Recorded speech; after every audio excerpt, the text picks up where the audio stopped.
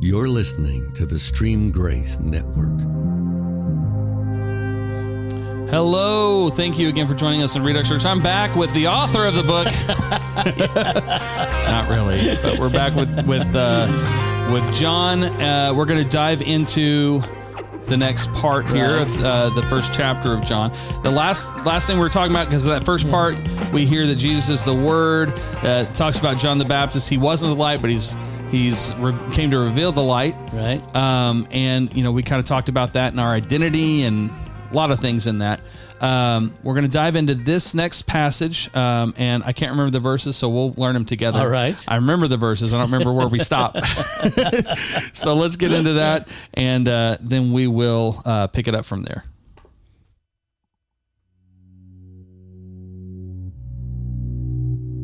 This was John's testimony when the Jewish leaders sent priests and temple assistants from Jerusalem to ask John, "Who are you?" He came right out and said, "I am not the Messiah."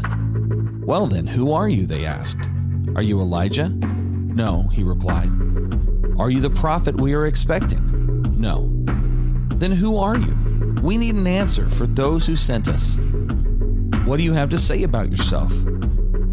John replied in the words of the prophet Isaiah, "I am a voice shouting in the wilderness, clear the way for the Lord's coming." Then the Pharisees who had been sent asked him, "If you aren't the Messiah or Elijah or the prophet, what right do you have to baptize?" John told them, "I baptize with water, but right here in the crowd is someone you do not recognize. Though his ministry follows mine, I am not even worthy to be his slave and untie the straps of his sandal." This encounter took place in Bethany, an area east of the Jordan River, where John was baptizing.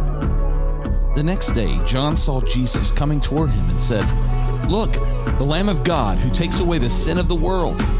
He is the one I was talking about when I said, 'A man is coming after me who is far greater than I am, for he existed long before me.' I did not recognize him as the Messiah, but I have been baptizing with water so that he might be revealed to Israel." Then John testified, "I saw the Holy Spirit descending like a dove from heaven and resting upon him. I didn't know he was the one, but when God sent me to baptize with water, he told me, 'The one on whom you see the Spirit descend and rest is the one who will baptize with the Holy Spirit.' I saw this happen to Jesus, so I testify that he is the chosen one of God." All right, so John the Baptist is laying it out, right? He's not the Messiah. Right. And in this little short passage of time, he's saying, "I'm not the Messiah." He is finding out Jesus is the Messiah. Right. And here's what stuck out to me immediately. The part where he said, "I didn't know for sure, but the Lord had told me that he who has the dove descend upon him when he's baptized, that's who my son is. That's the Messiah." Right. That's kind of a big deal to me. I don't know why that stuck out to me so much. Yeah. But what are your thoughts? Well, I think that's a position all of us need to take. When I try to predefine God, I'm probably going to miss him. We talked a little bit about that in the last portion. In this context of seeking to know, seeking to have the revelation of who he is. Mm-hmm. And John had this sense of expectancy. God had told him the qualifier, the Spirit's going to come and remain on him. Right. So every time he was baptizing people, every time he was walking around, he was watching for that, right? Right. So he was expecting, anticipating, and then when it actually happened at Jesus' baptism, it was concluded fact. Mm-hmm. This is him, because what God said was going to happen happened. No questions asked. I don't look for another. This is the Messiah, the Son of God. So the Spirit had come and rest upon him. So, but I think the fact that he was open and always expecting to have that revealed to him. Yeah. And then when it happened, he was ready to receive it, acknowledge it, accept it, right? And so there's so much about, the Lord told me again a few years ago, everything comes by revelation. If you try to conceive and predetermine, you're going to miss it. So you got to stay open. We talked a little bit about the awe and wonder of God last time. Having this sense of openness and sensitivity to, Lord, show me and tell me. I really don't know, but I'm open. Mm-hmm. And then when he reveals himself in some way, that faith that comes through that spiritual revelation gives you a sense of confirmation. Yeah, this is it. I know this to be a fact. Nobody can talk me out of my conversion because I know what happened to me, right?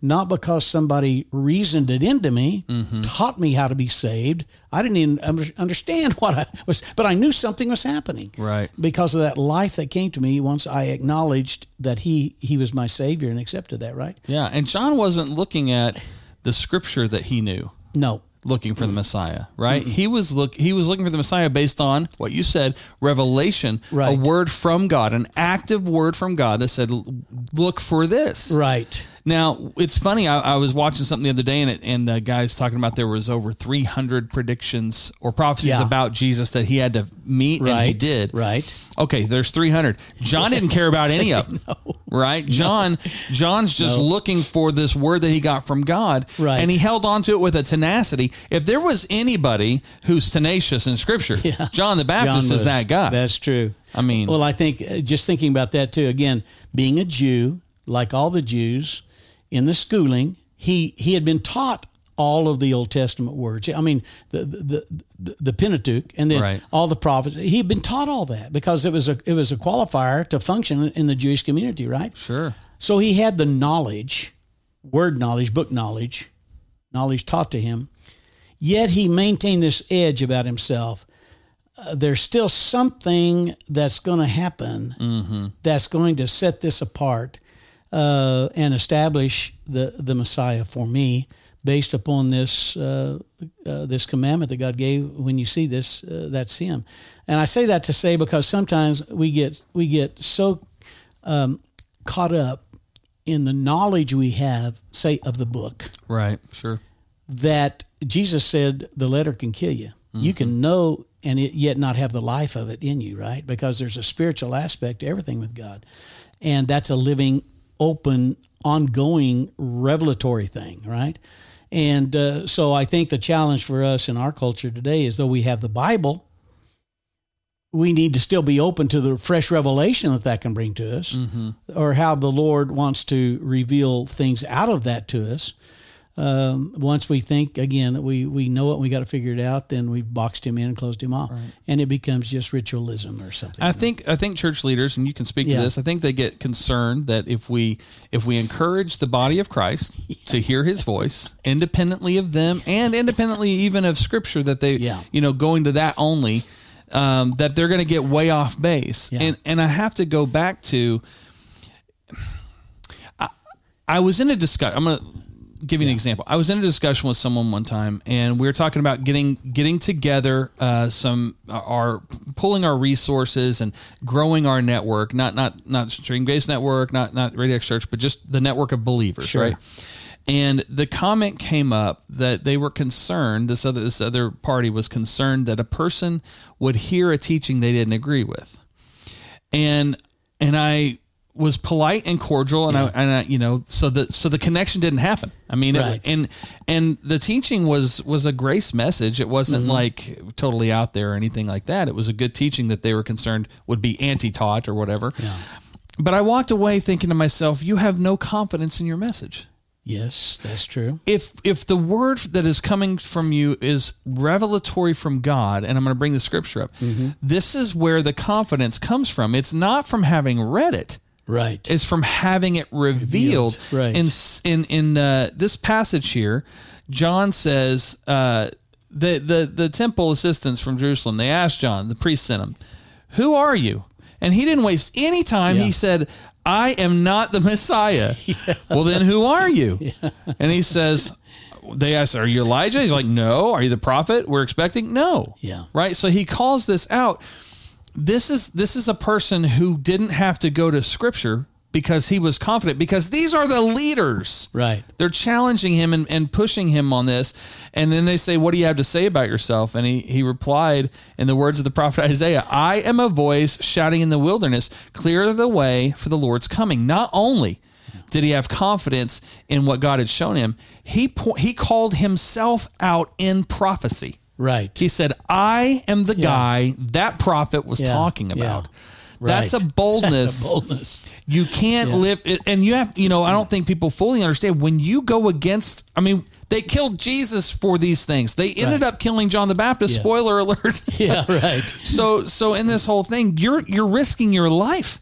Right. You're not going to risk your life for information. No. I heard it said this one time. There's a guy named Yuri Brezmenov. He was a defected KGB agent. Mm-hmm. And totally off what we're talking about here, but an amazing reality. He was talking about how the KGB's efforts in the 80s and before, the 60s, 70s, 80s, that they were efforting to subvert culture. And he went through this whole big, and it was like an hour-long lecture about what they did to subvert culture. And at the end, he said there's only one remedy for subversion. And it just blew my mind because I was not ready for this, right? He said, faith. Yeah. And he said, and he wrote on a chalkboard, and it's even better because he's got a Russian accent. He writes on a chalkboard, 2 + 2 = 4. Yeah. And he said, that is fact. That is information. Yeah. And no one ever died for it. Right. And I thought, man, because how many people, John the Baptist is a great example. It wasn't about fact. Right. It's about truth. Yeah. Revelation. Right. That's powerful. Yeah.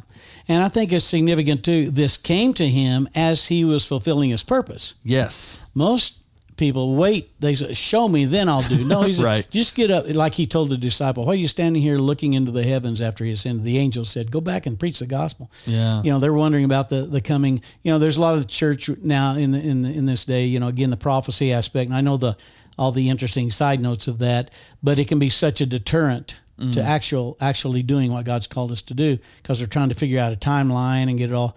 And even Jesus doesn't even know. Now, how are we going to know if he doesn't even know, right? Right? So what's the issue? He said, that's not the issue. The issue is go tell this good news to everybody you can find, because he's interested in the heart of people, not in overthrowing actual kingdoms of the world. He wants to overthrow that self-kingdom that we've erected within our own heart that has kept us away from humbly following the Lord. But I think it's significant that this came to him, and he found the revelation revealed of the Messiah as he was doing what he was supposed to be doing, as God told him to go do. You have to step. It's like if you're in a car, you can't turn left or right unless you're moving. Right. If you're not moving, you can't go anywhere, and you can't change direction. Right. You're just there. Right. And I think this it's a great point here with this, because man, I would have that all people would just move in the wrong direction than to sit and not move at all. Not move at all. That's true. Because when you move in the wrong direction, you made a mistake. Right. Right. And so that's how you grow. That's how you learn. Yeah, you can self-correct. Right. Man, and this is where, to me, we've lost so much of this in our world today, because we don't have, and when I say we don't have John the Baptist, we don't have people who are just moving and willing to look a fool for his sake. Right. Right. Yeah, and I think that's a key factor in this portion of the scripture too, that God chose to work through men, humankind, like he created, right? That will just walk by faith, that will just trust in what they were instructed to do.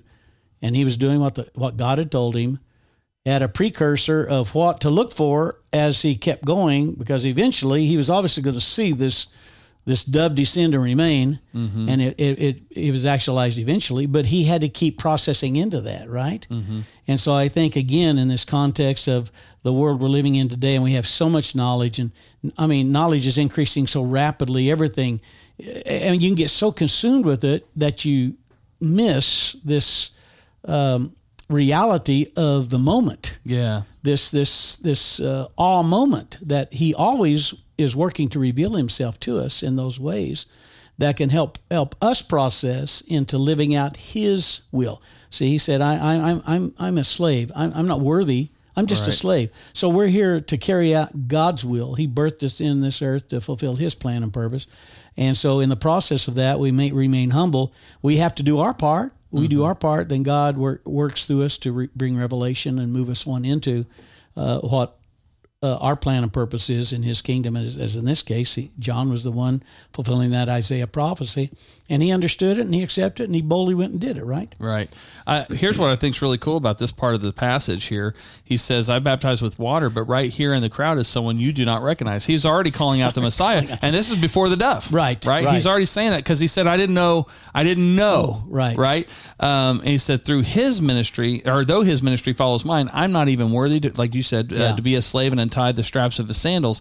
And that, then it says where that took place. It was east where John was baptizing. Where he was baptizing, so right. As he's doing this, so John is already now keenly aware right. that the Messiah is there. Right. And he's waiting for that revelation. Yeah, yeah. And I think it's significant, they say, who gives you the right to baptize? Yeah. Because that was a big expression of what would be a good term?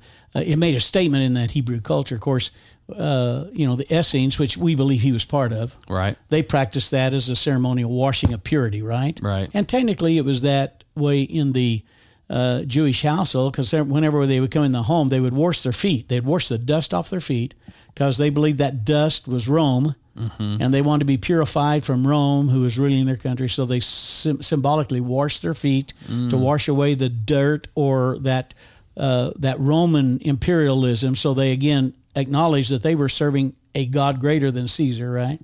And so, to a degree, there was a precursor of that were happening every day. But now here comes this man who's baptizing these followers who come out to listen to him as a sign of a change of heart, a washing away of the old to embrace the new, which technically that water baptism symbolizes.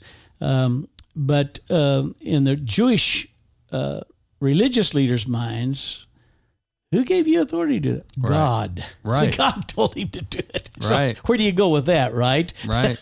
Exactly. Well, and like I said, he says it right here in this next passage. The next day, after all that, right? John saw Jesus coming towards him and said, look, the Lamb of God. So he already, again, by faith. Yeah. So he's waiting for this revelation, but his spirit knows. Right. And we remember, I don't remember where the passage is, but when his mom and Mary were hanging out, when Jesus and John were still in the womb, John's leapt inside of what was her name? Sarah?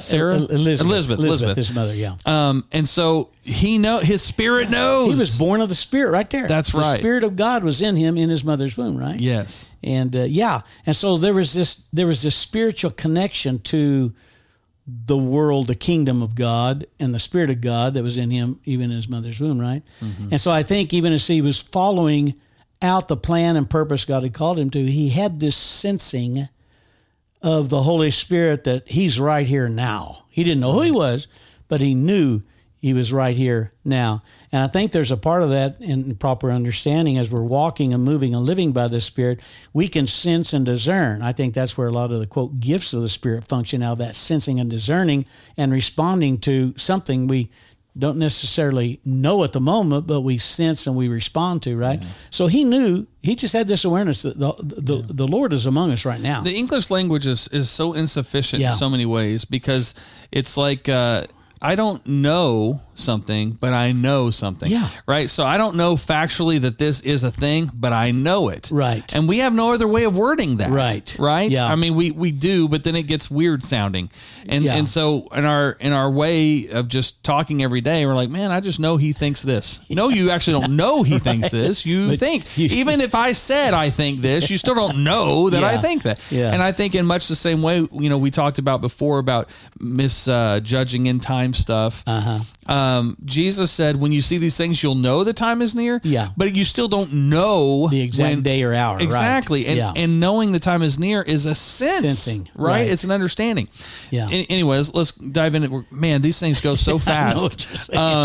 So I love this. The next day he takes with he is the one I was talking about when I said a man is coming after me who is far greater than I am. I love that he understood who he was, for he existed long before me. Another awesome moment. Yeah.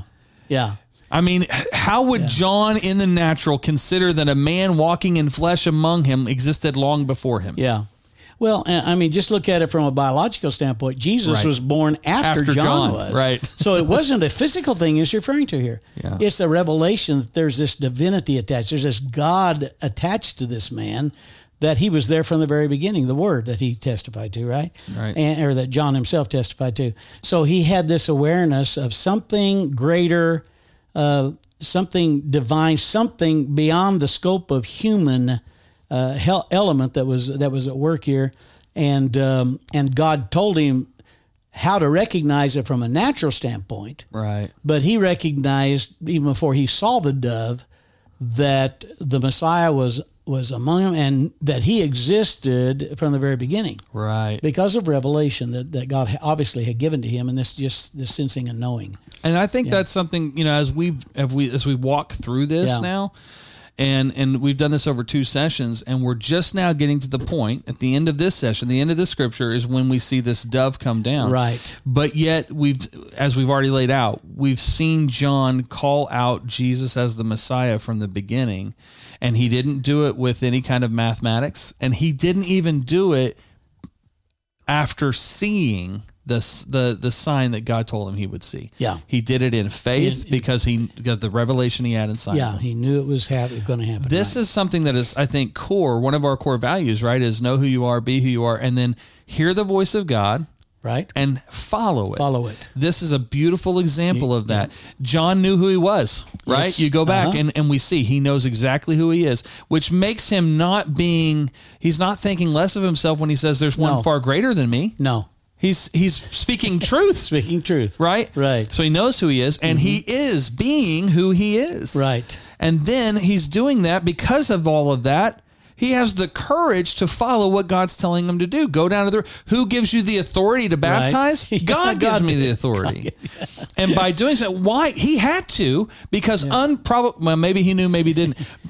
He had to fulfill the prophecy. Yes, he did. Right? So he has to get in that position. He's got to get in the water, baptize people, and wait for Jesus to come. Yeah.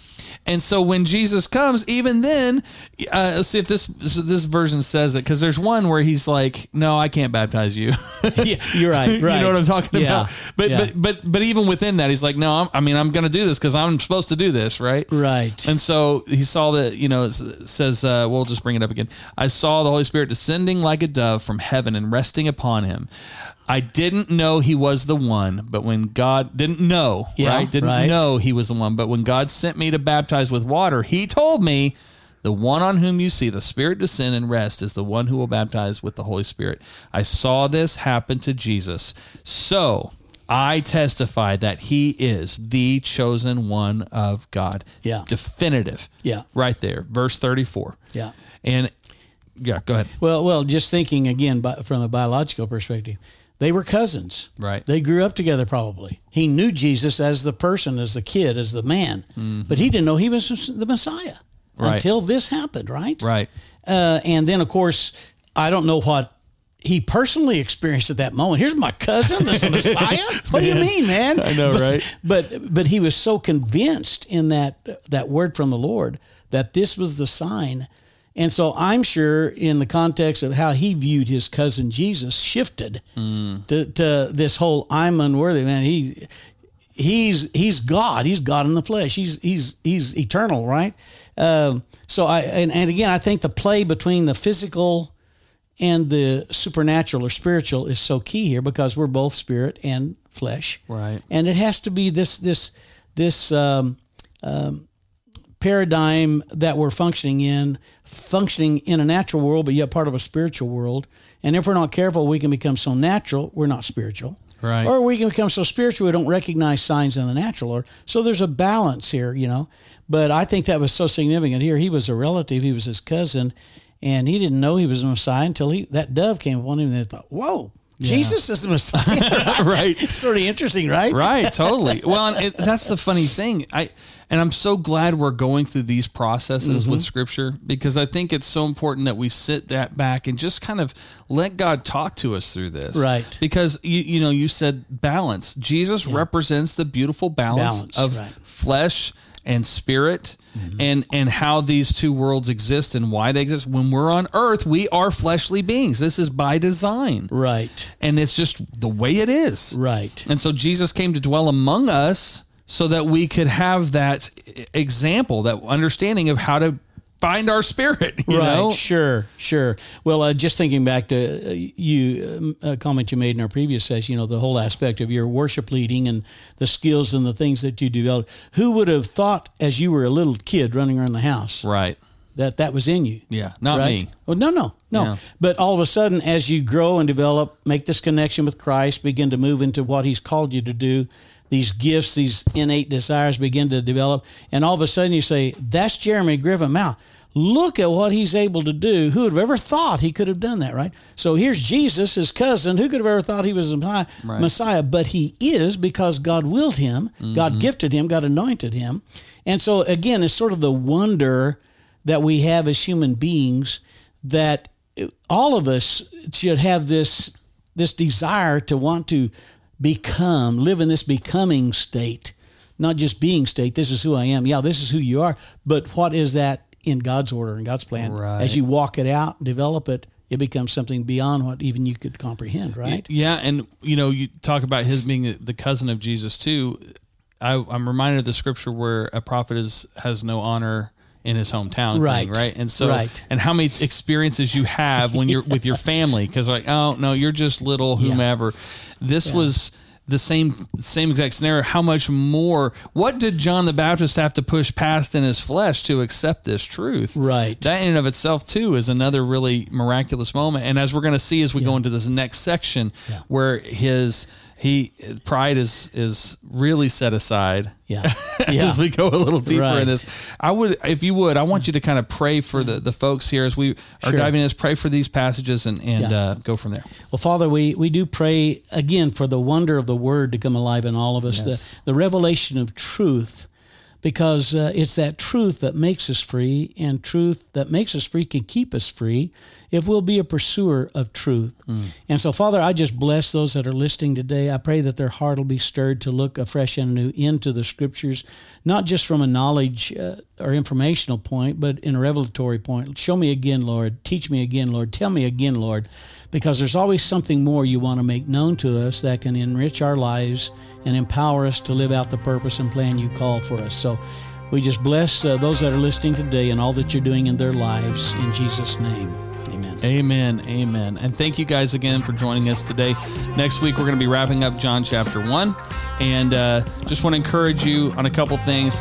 If you want to continue to bless what we're doing, the best thing you could ever do is share this content with somebody else, because like I said all the time, if it's blessing you, it's bound to bless somebody else. And when you share the content, don't do it flippantly. Be intentional.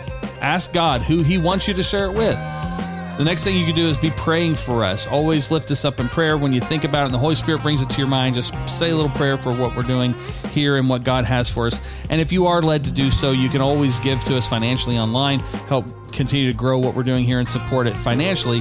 That would be awesome as well. You can go to redux.church to do all those things. And I want to encourage you also connect with us on Band. This is what we use for social interaction. Conversation can happen there. All of those great things. And if you don't connect with us, we don't know who you are. And I want to know who you are. I want to spend time with you. Amen. Anyway, God bless you guys. Thank you so much. And we will see you next time.